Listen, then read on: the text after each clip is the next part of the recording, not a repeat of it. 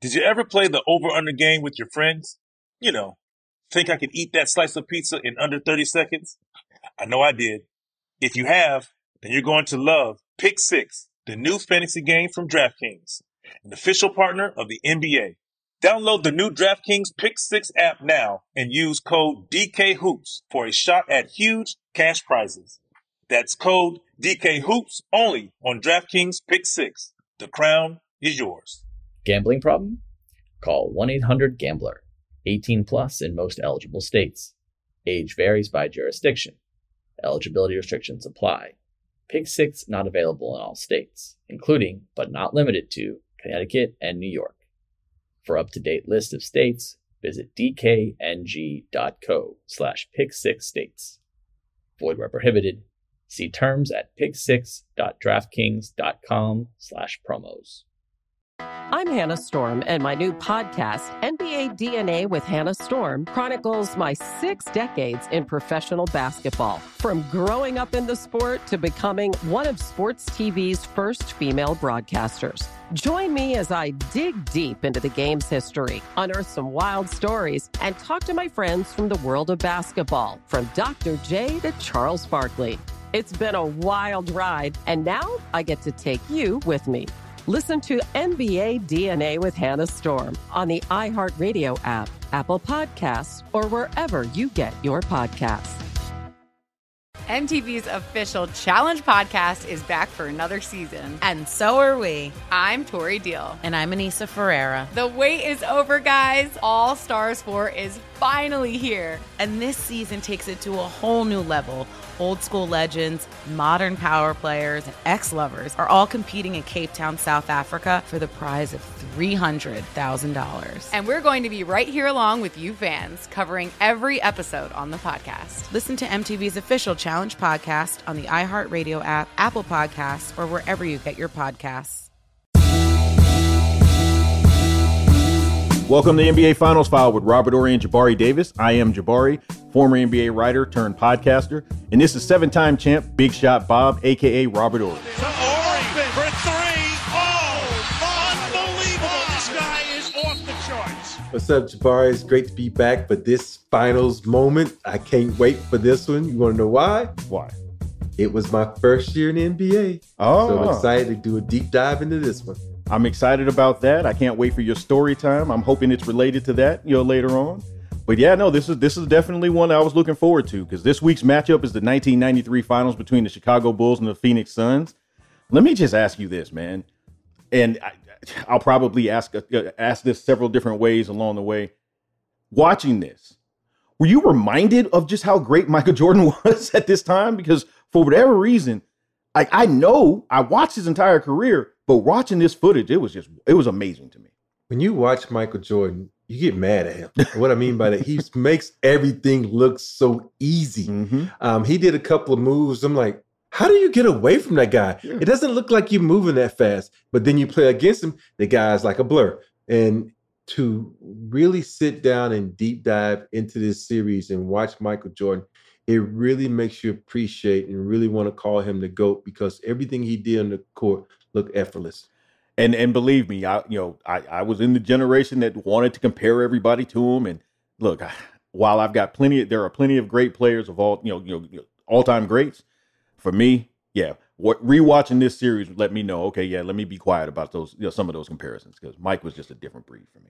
Yeah, Mike was a different breed. And I want to point this out before we get started because I know we're going to point it out throughout this series. But Mike shot the ball from three very well. He did. And people always talk about Michael Jordan was a three-point shooter who, if he would have shot threes, he probably would have averaged 40 because he was doing all his damage inside the three-point line. But when need be, he knocked down a bunch of threes in this series. And you know what? And I'm glad you made that point specifically because, people don't, you have to have context when we have these conversations. The three-point shot wasn't, at nearly the weapon that it is now, or even, 10 years ago when Mike was playing. Matter of fact, didn't the three-point shot come into the NBA like in the 79 season? So like just a couple years before his career started? Correct. Yeah, like I put it like this. If Mike wanted to be a three-point shooter, it would have been disgusting. It really would have been. It would have. And I think a lot of people who sit out on the outside looking in who don't play basketball and don't know, okay, this is how we played in the 90s. You know, you shot maybe 4 or 5, maybe 10 threes a game. If that, you didn't have to. You was doing damage on the inside. And it always boils down to getting buckets. You think about this. You have the 3-point shot, which everybody utilizes. And it's, oh, he's averaging 30 points a game shooting threes. Mike averaged 30 points a game without shooting threes. So if he would have added that to his repertoire, he probably went up to 40, 45, 50, you know. Who knows? Seriously, who knows? All right, so let's talk about their path to the finals. The Bulls, they beat the Blazers in the finals the previous year. They finished 57-25 for first in the Central this year. They were 3-0 over the Hawks in the first round, 4-0 over the Cavs in the second round. They had a nice battle, 4-2 over the Knicks in the conference finals. Did anything stand out about their run to the finals for you? I think watching that, and I always say each series sort of prepares you for the next. And I think when they got to the finals, the Eastern Conference Finals, to play the Knicks, that was a team that was gunning for them. You know, the previous year they had battles. And this year, the Knicks had prepared that team for the Bulls. Specifically for them. Because there's like, this is a team we have to beat. So they prepared for the Bulls. But the Bulls was a little too much. You got a guy by the name of MJ and a guy by the name of Pip just kind of took over in that series and was able to beat the Knicks in that series 4-2. But hey, it also prepared the Knicks because what did the next year happen? The Knicks went to the finals.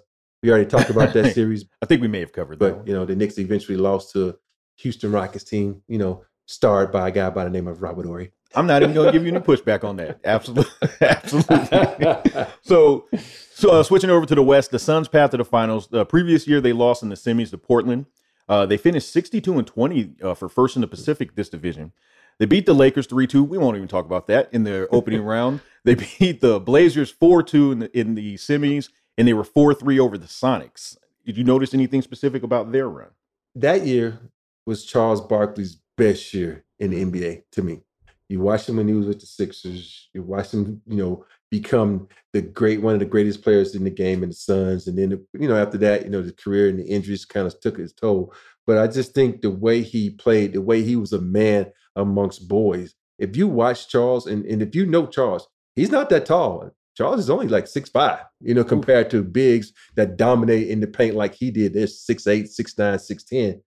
But Charles just was a beast off the dribble, pulling them for threes, you know, mid-range game. And after watching this series, I think the NBA took note and was like, okay, we got to put in a rule because Charles would get the ball on the block and just pound, and try to back you down until you got off a shot. So the NBA like, oh, this is slowing the game down.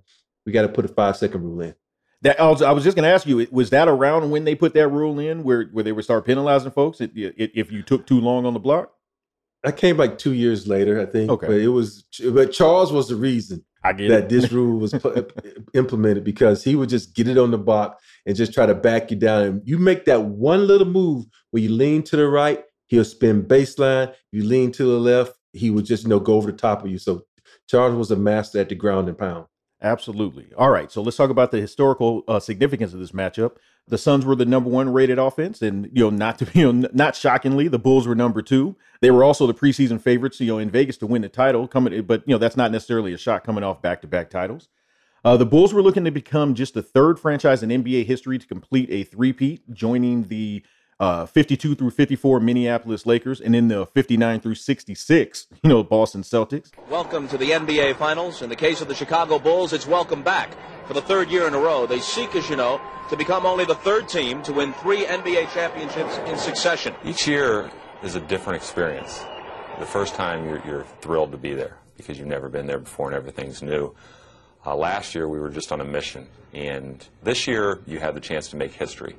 You stay focused on that, and you don't get too overwhelmed by the whole situation. Barkley was the league MVP, alluding to what you just mentioned. He was the lead MVP following leading Team USA in scoring the previous summer at the Olympics. Just really quickly on that note, I don't know if you saw he was getting a little bit of flack after this, him being Barkley, after stating that he was the second best player on that, dream team. I absolutely look.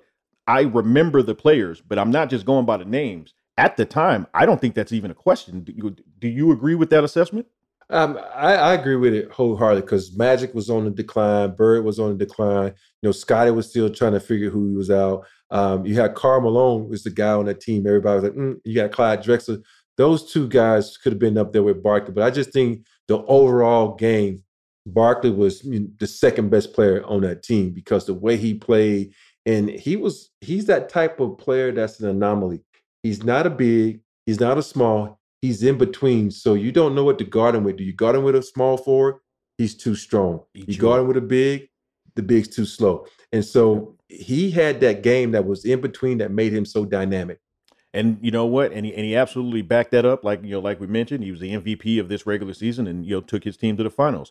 So what about the coaching matchup? We got Phil Jackson versus the late Paul Westphal. A very good coaching matchup. What were your thoughts on that matchup? You look at this series, you look at the coaching matchups, and you say, okay, who's going to win this one? I would have said Phil all the way because Phil's coaching staff and the way he approaches the game, just from watching, you got to think about this. This is my first year in the league, and I'm sitting back watching this game intently, and I'm saying, okay. And you look at the poise of each coach. Mm-hmm. Phil being the stoic guy, Paul being the guy who's like all over the map, and I'm watching this game, and I'm realizing as a coach, Paul was acting like he was a player because it was in one of the games where Dan Marley misses a shot. And the coach actually does the choke sign to Dan Marley. Like, what coach does that? But it's just, that lets you know, the difference in the mindset and the maturity of the coaches. So it was one of those things where you were like, okay, we see why Phil is known as one of the greatest coaches in this game. Hey, I think he knows a thing or two about, interacting with his players. Did you see that? I didn't see the choke sign. Now I have to go find it. Dan Marley misses the shot, and Paul Westphal does this like, oh, you choked on that one. I'm like, and Dan Marley looks at him like, really, dude? Huh? Yeah. I'm like, what the? But he was smiling about it, right? I don't know if that's to keep him loose. That's hilarious. All right, time for a quick break. Game 1 coming up next. Did you ever play the over-under game with your friends? Think I could eat that slice of pizza in under 30 seconds? I know I did. If you have, then you're going to love Pick 6, the new fantasy game from DraftKings, an official partner of the NBA. Here's how to play during the NBA playoffs. Pick between 2 and 6 players and choose if they'll have more or less of his stat. Rebounds, points, assists, and more. Download the new DraftKings Pick 6 app now and use code DKHOOPS for a shot at huge cash prizes. That's code DKHOOPS only on DraftKings Pick 6. The crown is yours. Gambling problem? Call 1-800-GAMBLER. 18 plus in most eligible states. Age varies by jurisdiction. Eligibility restrictions apply. Pick 6 not available in all states, including, but not limited to, Connecticut and New York. For up-to-date list of states, visit dkng.co/pick6states. Void where prohibited. See terms at pick6.draftkings.com/promos. I'm Hannah Storm, and my podcast, NBA DNA with Hannah Storm, digs deep into the history of professional basketball, along with my own, as one of the first female sportscasters. Now let's get you up to speed on what else happened around the NBA today. We talk to all sorts of people I interacted with, from Dr. J to Charles Barkley, and recap iconic moments. Yes, he's got it. Here he comes. Way rock the baby to sleep and slam dunk. As well as some of the wild stories behind the scenes. We were like, what? What are we in for? The scoreboard crashes before we even tip a game off. Today, the NBA is a global sports and entertainment giant. Players are multimillionaires and cultural icons. Iguodala to Curry, back to Iguodala, up for the layup. Oh, blocked by James. LeBron James. And these stories are about how we got here, both on and off the court. And what's next? Listen to NBA DNA with Hannah Storm on the iHeartRadio app, Apple Podcasts, or wherever you get your podcasts. NFL Total Access, the podcast, is getting you ready for the 2024 NFL Draft. I'm your host, Andrew Levy, and I'll be delivering 2 shows a week to make sure you're caught up on the very latest NFL news, including every free agency move and how it changes the draft needs of your favorite team. Draft experts and talent scouts, mock drafts, and a few shock drafts, too. NFL Total Access, the podcast, is already on the clock on the iHeartRadio app, Apple Podcasts, or wherever you get your podcasts.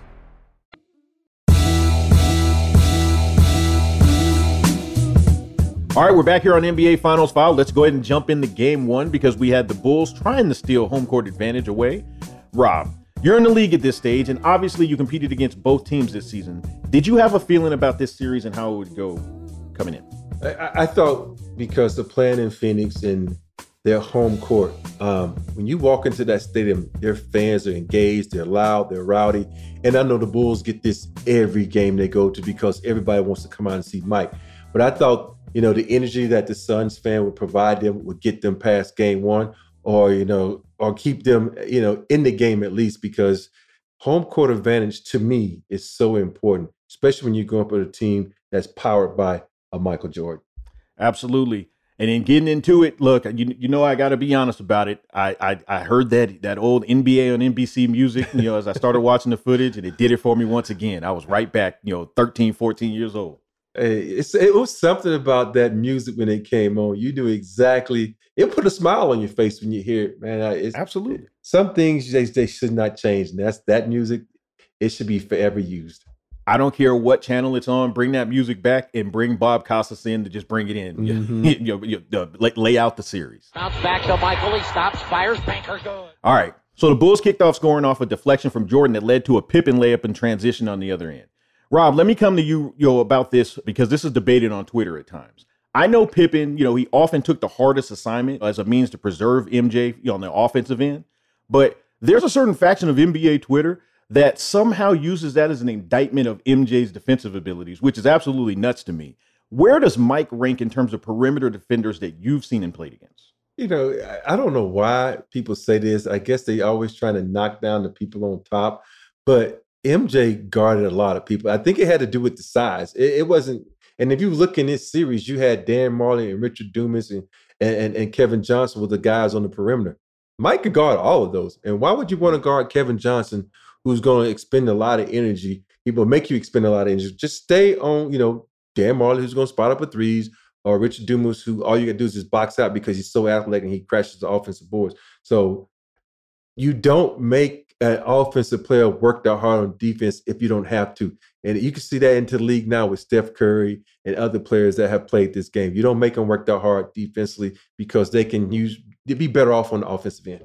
Yeah, it's funny that you mentioned Steph, and I'll get off of that, but I always laugh when people say, he's beating hidden. It's like, yeah, but are you seeing all of the things that he's doing on the court? Yes. Are you seeing all of those things? Yeah, I also want to point out, because a lot of those guys, they're great at reading the ball, and they can get a bunch of steals. Allen Iverson did the same thing. Chris Paul does the same thing. There's so many guys that do that where they know the game so well and they can anticipate plays that it put them in the position to get steals.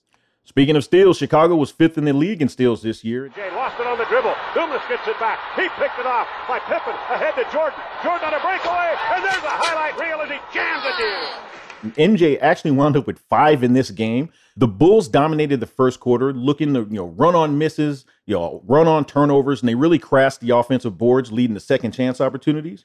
The Bulls were up 34-20 at the end of the first and pretty much had control of the action. But I want to take a moment to discuss a couple players with you. Outside of a couple games, and this is the guy that you just mentioned, Richard Dumas. He was a really good third option for Phoenix. Third or fourth option for Phoenix in this series. Dumas had, he had his professional career cut short due to some personal issues. But can you describe, just what his game was like for people that may not have seen or simply don't remember? Richard Dumas was one of the most athletic guys in the game. He could drive, he could shoot. But if you got caught in that paint, he was going to jump over you and dunk on you. Let me just describe. Everybody knows Scottie Pippen. Oh, yeah. Scottie Pippen is the type of guy who's athletic, can jump. This was Richard Dumas without the ball handling skill. Richard Dumas was that guy who could shoot, who could jump, who could do a lot of things defensively. And Richard Dumas, like you said, due to personal issues, his career was cut short. And I remember the first time I had to guard this guy, he just smiled. He never said a word, but he was so explosive as a player. He would jump over you. He could get rebound. And the thing I have to say about him that was really a big key to his game, his motor. He never stopped moving. He never stopped trying to get offensive rebounds. The guy was a great athlete. No, without a doubt. And I noticed they were switching between Dumas and Marley on Pippen throughout this one. But it didn't seem to matter because he had it going from the start. Squares up, shoots off the back of the rim, and Paxson with a great feed inside of Pippen for a two-handed jam. Is Pippen at a point where he's actually underappreciated in terms of the general conversation with the Bulls? Understandably, look, most of those conversations center around MJ, but are we at a place where we don't appreciate truly how great Pippen was? We do not. I think if you go back to when MJ stepped away from the game and you saw what Scottie didn't make the playoffs or what it was, he didn't do that well. So everybody said, oh, you're not that good without MJ. And that was unfair because now everybody's keying on Scottie. So it's really hard to, be a star in that triangle situation where you got guys that are double teaming you and you don't have the teammates around you. But MJ is the type of player that can take the shine from so many players. I don't think there's anybody in the league that he could have played with that have been like, oh, he's just a Robin. But Scottie was a Darkwing. People who know comics know Darkwing went off on his own, became a great hero. So I just think that's how Scottie was. He was the Batman's Robin for a long time. There's a play right before the half where Jordan blows by Thunder Dan at the top. Then he weaves his way past Oliver Miller and Barkley to lay it up through contact to put the Bulls up 11 at the half. Jordan spins away on Marley. He'll take it all the way to the basket and drops it in.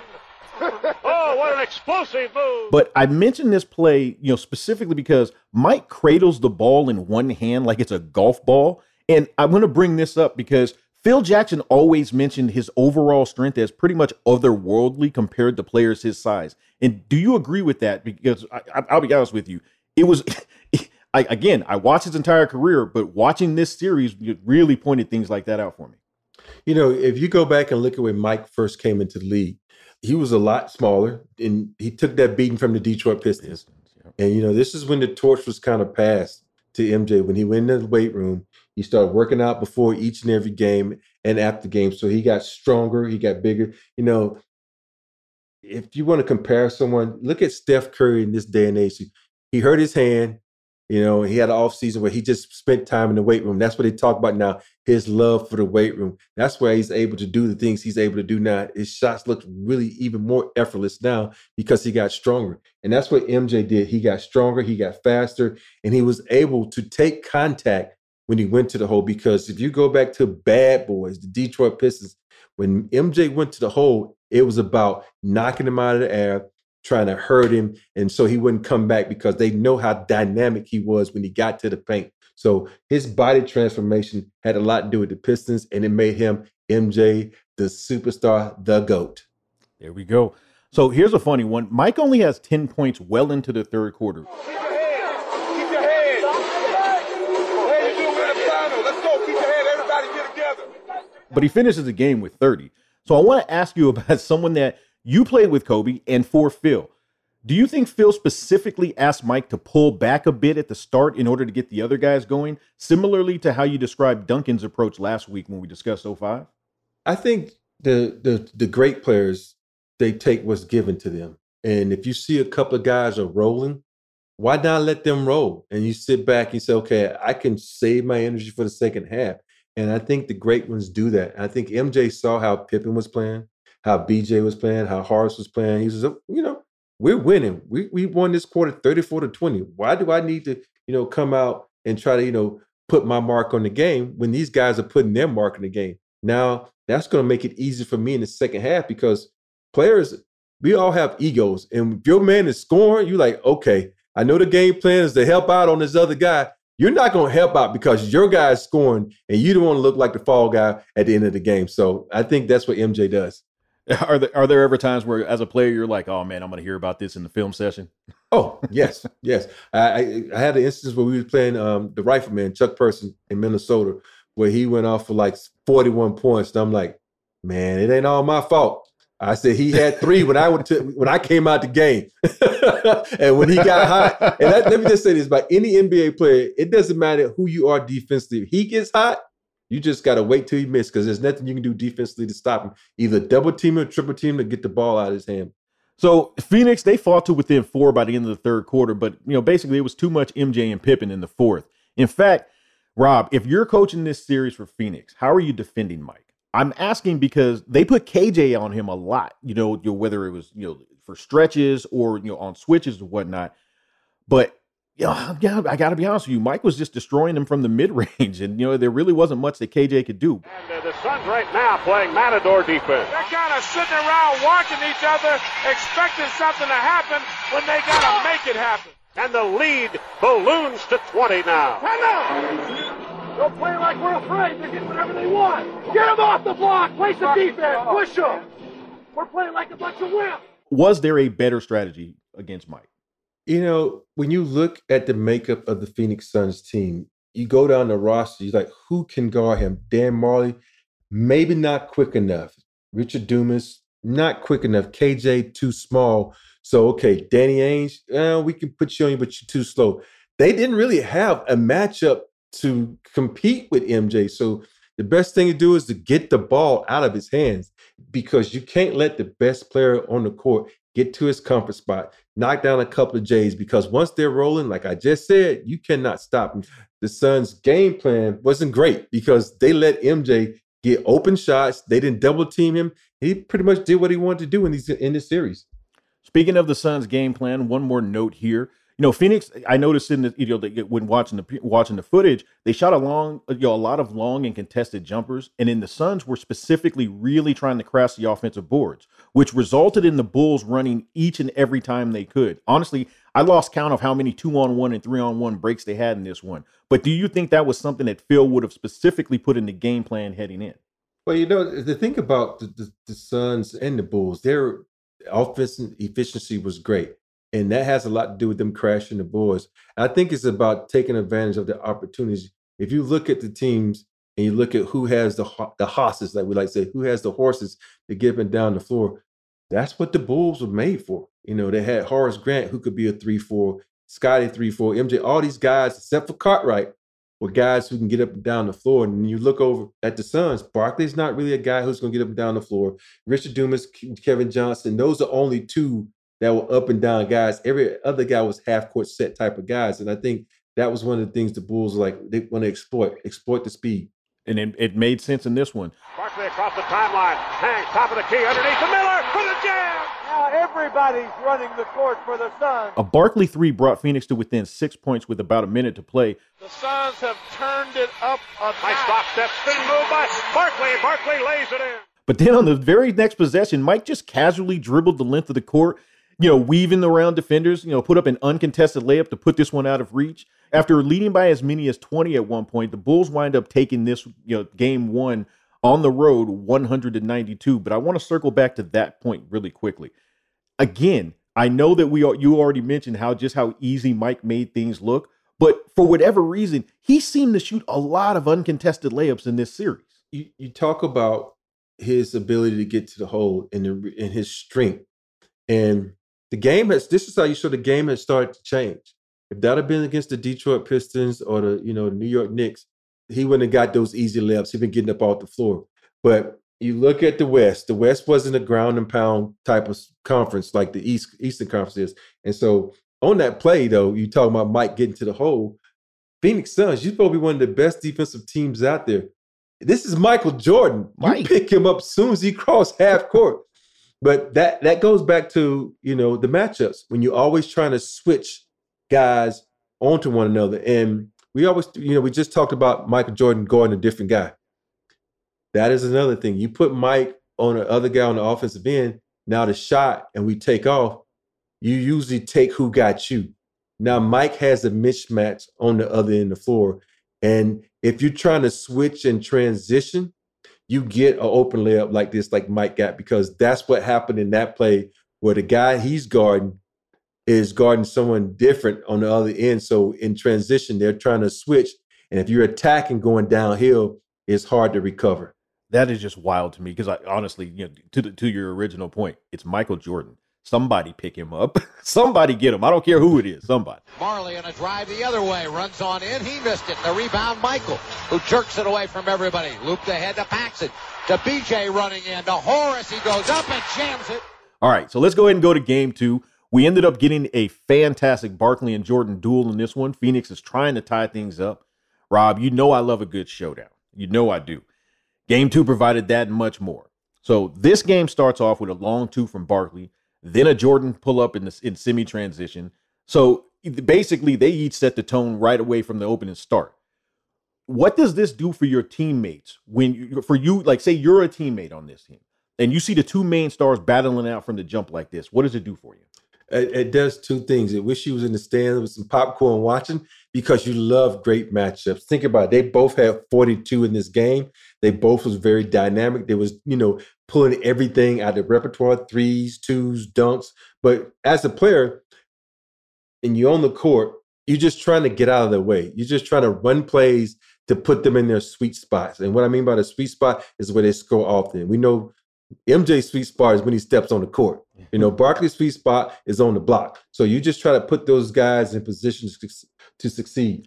Honestly, it really didn't matter how the teams defended either of them in this one. They were sending doubles at Mike on the catch. He would just turn and hit a baseline turnaround over him. And the Bulls have hit their last 8 shots on fire.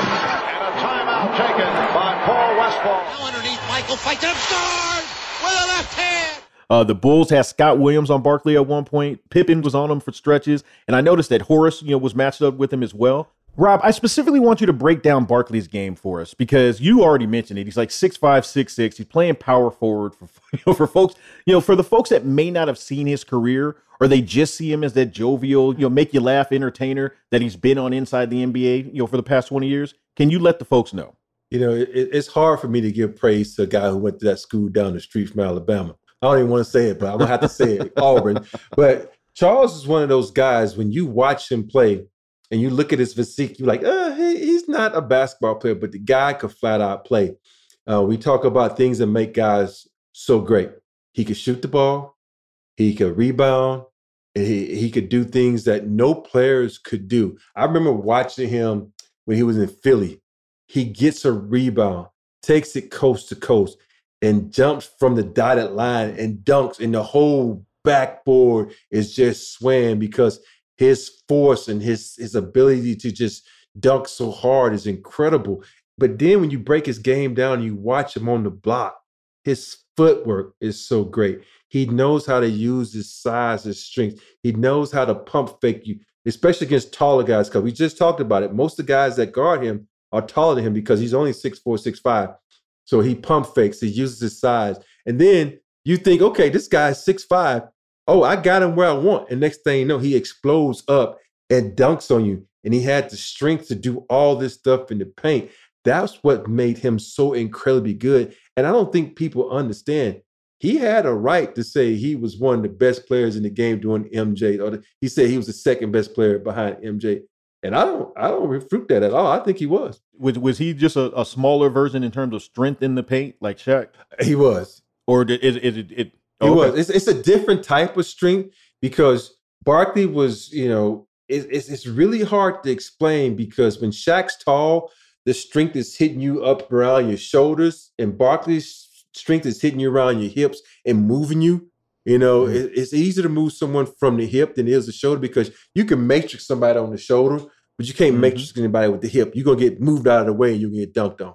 And this crowd right now sitting back a little bit on their seats. They are scared to death. The Suns may lose their second straight here. So the Suns ended the half on a 7-0 run. Speaking of devil, punctuated by a Barkley and one to cut it to just a 6-point Bulls lead at the half.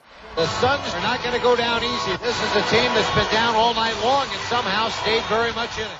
Second half was more of the same because Jordan and Barkley continued to pace their respective squads. But Horace Grant actually really got it going offensively in this one. Were you impressed by his game? I was very impressed by Horace's game. He started attacking basket. As you remember the first game, he was probably non-existent offensively. And that's a sign of good players. You could say, okay, you know what? I didn't put up the effort that I should have offensively. I was kind of sitting back. And when you see a guy, when he first comes, he starts attacking the basket. He starts taking shots. That means his whole mindset was like, hey, I'm not the guy from last game where I sat back and didn't take any shot. And that's what you have to do also on the other end. We talked about this with Michael Jordan, guarding guys that don't, have that the best of the offensive skills of others guys. And think about it. Barkley's guarding you. You got to go at Barkley too. You got to make him work so he doesn't have all this energy on the other end. So I think that was Harris's mindset. Danny Ainge was really strong for Phoenix off the bench too in this one. Suns had the ball. Barkley on top. Over to Marley. Covered by Jordan. Out to Ainge. Hop up a three. Shazam! Yeah, Danny Ainge was a spark for them. Didn't play that many minutes in this series, but when he came in, he came out strictly as a sniper, coming out to try to knock down threes and do what he wanted to do. He was 3 for 4 in this game. And when you got guys that can bring the defense out, it makes it easy for guys like Charles Barkley and a name that people forget that was really nice back in his day, Tom Chambers. These guys could score in the paint and do things that people don't remember Tom Chambers, but this guy could score in the paint with ease. Oh man, if you don't remember Tom Chambers, just Google, and I'm sorry, Mark. I'm so sorry, Sir Jackson. Just Google Tom Chambers dunks on Mark Jackson. Like, that's earlier in his career, and he was a little bit older at this stage, but he actually has some pretty good moments in this series. Yes, and in this series, you needed your bench. If you look at the first game, the bench was kind of quiet. In this game, you think about it, the bench came out. You got 20 from Danny Ainge, 9 from Tom Chambers, and 8 from a former SEC battle rookie, Oliver Miller, and Frank Johnson. Old man Frank came off the bench the game before, so their bench showed up in this game. So down the stretch, they actually let MJ go one-on-one versus Thunder Dan. And I have to ask you, why no double? And I don't mean this as a disrespect, rest in peace, Paul Westphal, and who the heck am I to question it? But I'm going to question it. Why were they not doubling at least in spots against Mike? That is one of those questions that cannot be answered. Because there are a lot of coaches, they just don't believe in double team. They think one man can't beat you. I know Phil had that philosophy. He felt like certain guys just couldn't beat you. And I don't know why. I know when I was with the Houston Rockets at this time, every time MJ got the ball, we had a play called Denver. We would run someone at him and say, hey, we're going to make somebody else score. Somebody else is going to have to step up. And so some coaches just don't believe in double teaming. Oh, well, good luck with that. Ultimately, while Barkley was outstanding, the Bulls were able to hold on and win game 2, 111-108, to take a commanding lead back to Chicago. Phoenix Suns become the first team to lose games 1 and 2 at home. And the Bulls are going to head back to the Windy City with 2 in hand and 3, if needed, to be played at the Chicago Stadium. Considering his straightforward and direct approach on Twitter, I was entertained, and I found it interesting that Magic, he was very, at the end of this game, he laid it straight out. He said Phoenix is going to need to play better team defense to have a chance of winning the game in Chicago. The thing about Magic, he's been there, done that, and it's always funny to hear him do the announcement because you're like, I forget he was one of the analysts and one of the announcers on NBA for the game. So for me, it always boils down to defense when it comes to the finals. When you get to this, the conference finals, NBA finals, you're going to have to buckle down and play some defense. And for the Phoenix Suns to get back in this series, they definitely was going to have to buckle down and play some defense. And just a couple quick notes on this one. MJ put up 42, 12, and 9. Horace Grant had a nice 24 and 8. Pippen, was solid as ever, 15, 12, 12, yes. 2 blocks, 2 steals. Goes up for a 3. Pippen blocks it. Pippen blocks it and makes the steal. Boy, what a sensational block by Scottie Pippen. On Phoenix's side, it was a battle. Barkley, put up 42, 13, and 4. As we mentioned, Ainge was really good. He had 20 points off the bench, 4 assists, 3 rebounds. And Thunder Dan in particular, I wanted to give him a shout because he had 13 points, 9 boards, but he also had 5 blocks in this one. You say, why didn't they double team? Maybe that's why, because Dan Marley was playing good defense. But I also want to talk about how good Pip was in this game, because certain times in games, guys get overshadowed by the 42 points by MJ, by the 24 points by Horace Grant. But let's look at Pip. He got a triple-double in the finals. 12 rebounds, 12 assists, and 15 points.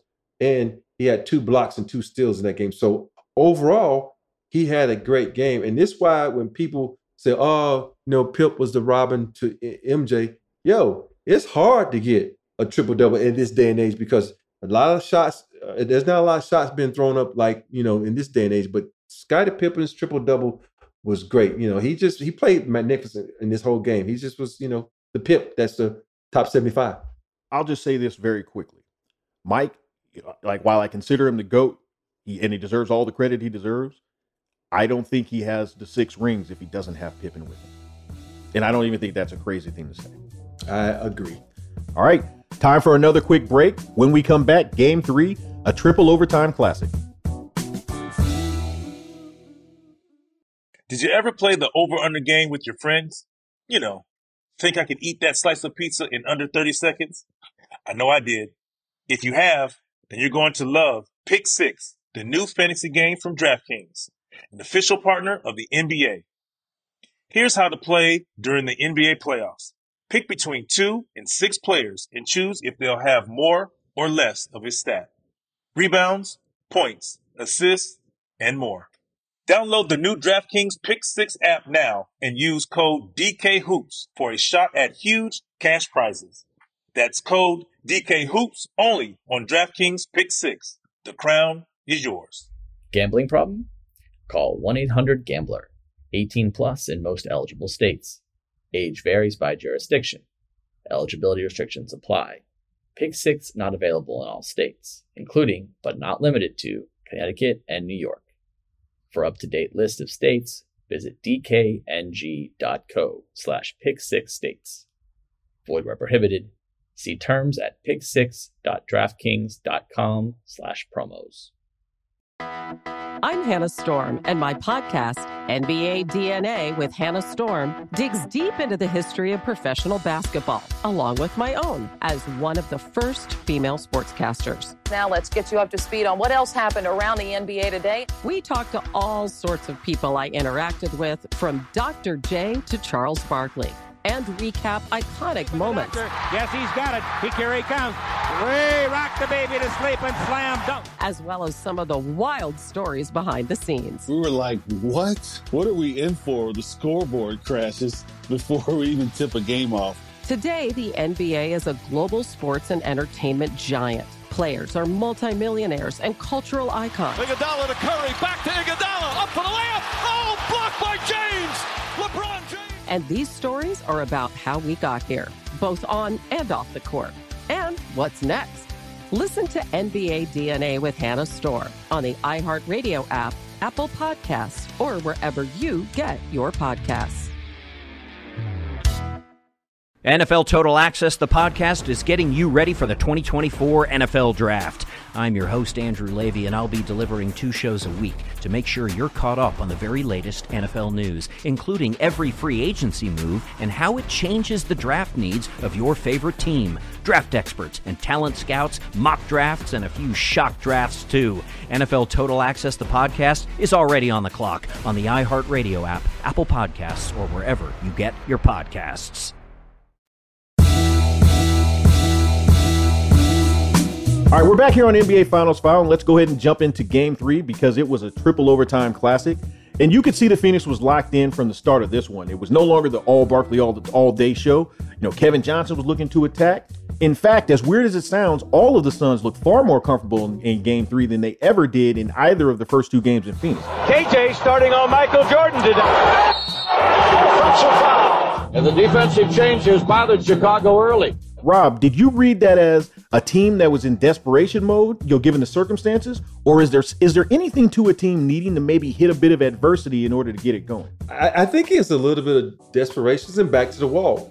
Elite athletes, they step up in a time of elimination. Or I know it's not elimination, but if you go down 3-0, that's pretty much like being eliminated because no team in the history has ever come back from 3-0 deficit. So I think it was the fight or flight came into effect, and they fought hard.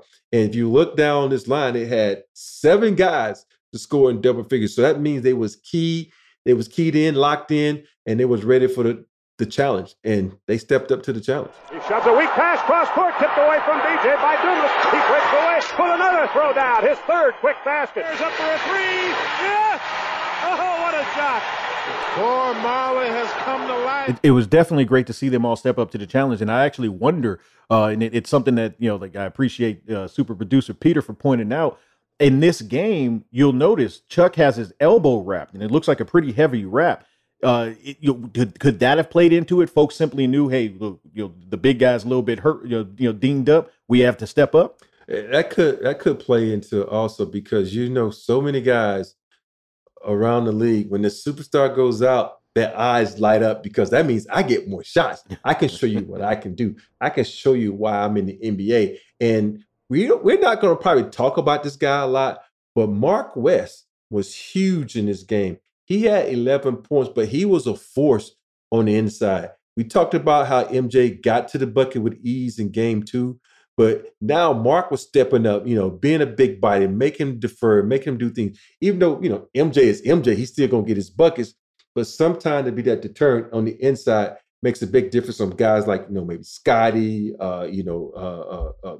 any other guys that like to penetrate, maybe a BJ Armstrong or Trent Tucker, all these guys who were coming in, and John Paxson. I know it's not to forget about John Paxson, but these guys who like to penetrate and do things and kick. So I think Mark West is a name we're not going to mention much, but he was big in this game. I'm glad you mentioned him because he had several blocks in the first quarter and in multiple possessions where his presence was either made folks reconsider or simply alter their shot attempts, essentially forcing misses in the paint. And that's actually something I do want to specifically praise the Suns for because it felt like there was at least a slightly greater attention to detail on the defensive end. I know that I know it was still 58-57 at halftime, but at least it felt like that they eliminated some of the easy looks and wide open shots that the Bulls enjoyed throughout those first 2 games in the series.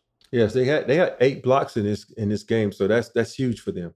Absolutely. And another name, BJ Armstrong, it feels like we don't mention him enough when we're discussing, these old Bulls teams, but he was an integral part of their success and was really good both scoring and distributing throughout this game for the Bulls. On the flip side, this was also Thunder Dan's best game of the series at this point. By far his best offensive night. He scores 28, all while dealing with being the primary matchup in Jordan for the bulk of this one. Yeah, BJ Armstrong, I always call him the babyface assassin. He's a guy you look up. He got 18 points. In this game, he had 21 points. He was knocking down a little baseline jumper. He hit 1 3. But on the flip side of that, like you're saying, Dan Marley was huge. 6 for 8 from 3, being aggressive. And I think knowing Charles, probably went to Dan and said, yo, we need your outside shooting. It just ain't about defense. You got to score. You got to make these guys work. You got to make Scotty work on the defensive end. You got to make Jordan work on the defensive end because that's going to make us better. And Dan came out. Thunder Dan came out. Shot clock at 2. Marley fires and hits. 3-pointer from beyond area code range. The real Thunder. All right. So I know there's going to be some folks that are going to roll their eyes at this, but as I watched this game and this series overall, admittedly, it made me miss the triangle offense. Again, I understand the game has changed. I'm just saying it was beautiful to watch, how Jordan and Pippen and those guys, they spaced and executed. Honestly, it was just a reminder of how beautiful that offense was when you had the horses and the ability to execute it properly. The triangle is basically what everybody runs now, except for you have a big on the inside. You move the basketball, you put yourself in the position to score, you read the situation, you cut, or you spot up, or you slide to a different area. It's about basketball. It doesn't matter if you're in the flex offense, the triangle offense, or high post offense. If you move the basketball and the players move, it makes it hard on the defense. So I noticed that Westfall was going to more lineups that feature Tom Chambers and Ainge on the court at the same time in the second half of this one. Do you think it was a matter of willingly swapping out defense in hopes of keeping things flowing offensively? I think you look at the lineups they had out there with Chambers and Danny Ainge, it gave him more of an offensive punch. And because, Mark West, even though he was big in this game, he can become a liability because you can back off him and he won't shoot the ball. But think about it. Tom Chambers has a 15-footer, 18-footer, and can, on occasions, maybe, clock running down, he might shoot a 3. But Danny Ainge is going to pull the defense out, and you need that for Charles Barkley, who was in the paint scoring at will. All right, so let's move forward in the action. As Jordan actually starts the fourth quarter out 0 for 5, but there's a specific play early on that I want to ask you about. Pippen is inbounding the ball beneath his own basket. Ainge is defending the inbounds and decides to turn his back to Pippen. Pippen wisely tosses it off his back, recovers it, and takes it in for a dunk.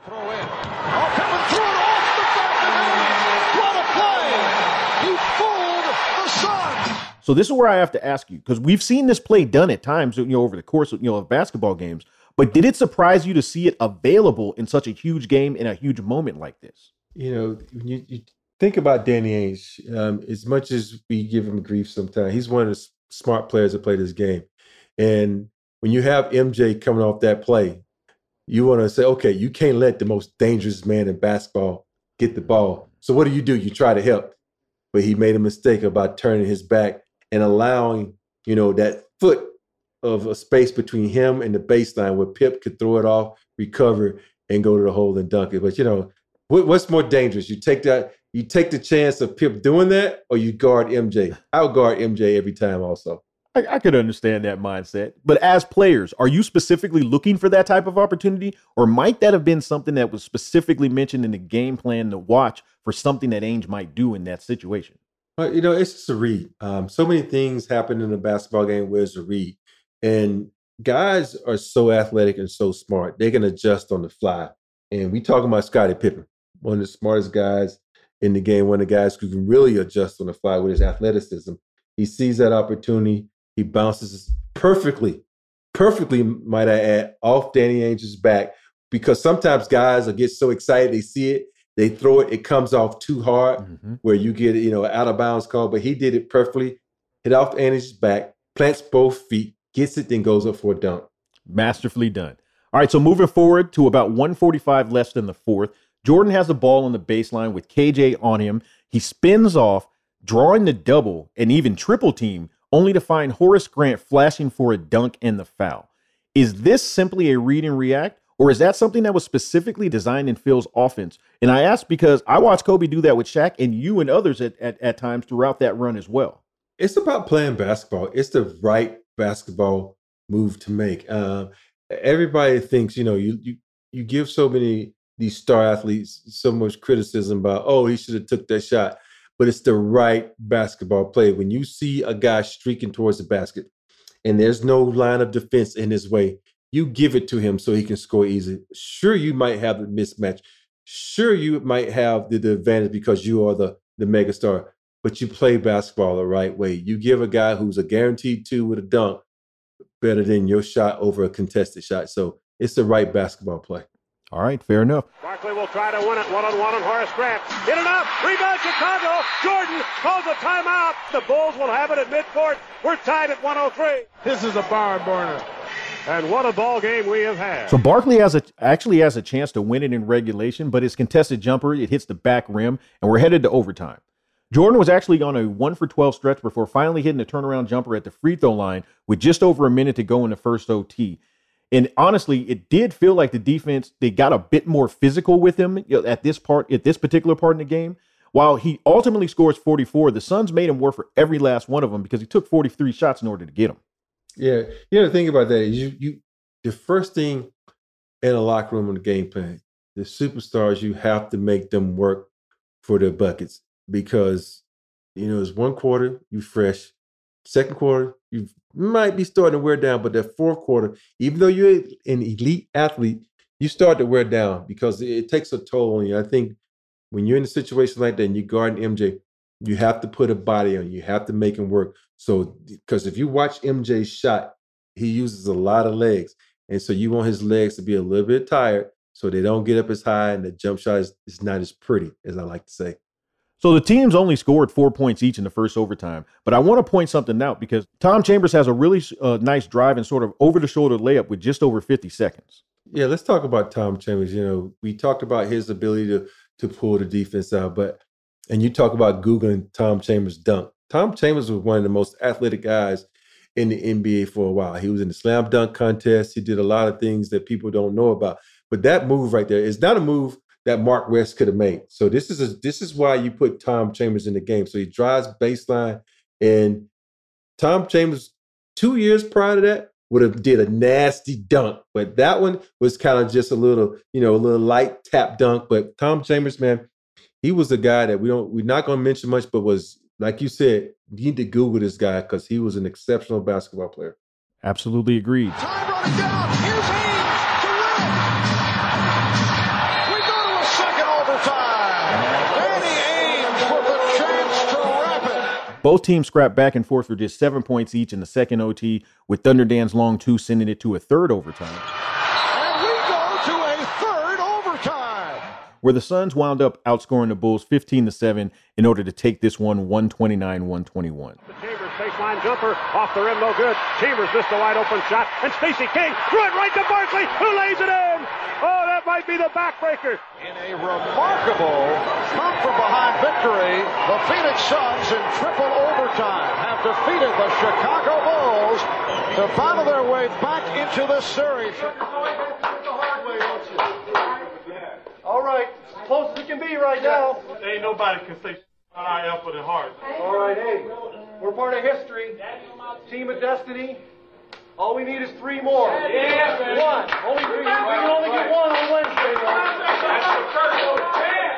Barkley ends up with 24 and 19. KJ, probably his best game of the series to this point. He has 25, 9, and 7. Marley also at 28 and 7. And the Suns, actually, I think you alluded to it earlier, they wound up with 7 guys in double figures in this one. In one word, they definitely needed an all-hands-on-deck performance. In this series, as finals move on, you would think guys would lengthen their rotations. But if you look at this, they kept it short, they kept it sweet, they kept it tight. They only played really 3 guys, with Oliver Miller, getting 11 minutes in the game. And sometimes that gives you a better rhythm as a player because you get more minutes to try to get your game going. And then outside of Mike's 44, Scotty, the guy that you mentioned at the end of last game, he has another near triple-double with 26, 10, and 9. B.J. Armstrong got it going, and we mentioned that earlier. He had 21 and 7. But I also want to give specific props to the work that Horace Grant and Scotty Williams did on the backboard. They combined for 31 rebounds combined in this one. Horace has always been a workhorse. I had the pleasure of playing with him when I was a Laker. But think about it. This guy is always around the basket. He had 8 offensive rebounds. Scott had 6 offensive rebounds. And that guy, Scottie Pippen, that almost had a triple-double, 1 assist shot, he had 5 offensive rebounds. So when you got guys that are long, athletic, and you're playing against a team that's like Sun, that's not as long, it's not as athletic, you have to use that ability to get to the back and get extra buckets. So those guys were big on the offensive rebound. And then one last point that I want to make and get your opinion on. You know what? As much as I was questioning why were they putting KJ just by himself, like on Mike at times, he actually does a pretty good job, throughout this game. On top of being aggressive offensively, this was, like I said, this was probably his best game of the series to this point. The thing about it, you play the numbers, and Michael Jordan took 43 shots in this game, 43. 9 threes, and he doesn't usually take 9 threes, so he took 43 shots for 44 points. So if MJ is going to take 43 to score 44, we're going to play those numbers, because if MJ takes 43, that means he's getting 80 points normally. So I think when you have guys that can contest shots and make them work to get baskets, because KJ is a good defender. He's not a great defender, but he's a good defender. He can stay in front of you, and he's got a little size and a little strength where he can contend with Michael Jordan's his abilities. And then the last thing I saw in here, KJ played 62 minutes in this game. like, for us normal people, that doesn't even seem possible. But what? Salute to him. 62 minutes battling, giving it offensively and also battling up against Jordan is just amazing. We'll cut part 1 off here, but when we come back for part 2, maybe the greatest playoff performance of Michael Jordan's career. I'm Hannah Storm, and my new podcast, NBA DNA with Hannah Storm, chronicles my 6 decades in professional basketball. From growing up in the sport to becoming one of sports TV's first female broadcasters. Join me as I dig deep into the game's history, unearth some wild stories, and talk to my friends from the world of basketball, from Dr. J to Charles Barkley. It's been a wild ride, and now I get to take you with me. Listen to NBA DNA with Hannah Storm on the iHeartRadio app, Apple Podcasts, or wherever you get your podcasts. NFL Total Access, the podcast, is getting you ready for the 2024 NFL Draft. I'm your host, Andrew Levy, and I'll be delivering 2 shows a week to make sure you're caught up on the very latest NFL news, including every free agency move and how it changes the draft needs of your favorite team. Draft experts and talent scouts, mock drafts, and a few shock drafts, too. NFL Total Access, the podcast, is already on the clock on the iHeartRadio app, Apple Podcasts, or wherever you get your podcasts. MTV's official Challenge podcast is back for another season. And so are we. I'm Tori Deal. And I'm Anissa Ferreira. The wait is over, guys. All Stars 4 is finally here. And this season takes it to a whole new level. Old school legends, modern power players, and ex-lovers are all competing in Cape Town, South Africa for the prize of $300,000. And we're going to be right here along with you fans, covering every episode on the podcast. Listen to MTV's official Challenge podcast on the iHeartRadio app, Apple Podcasts, or wherever you get your podcasts.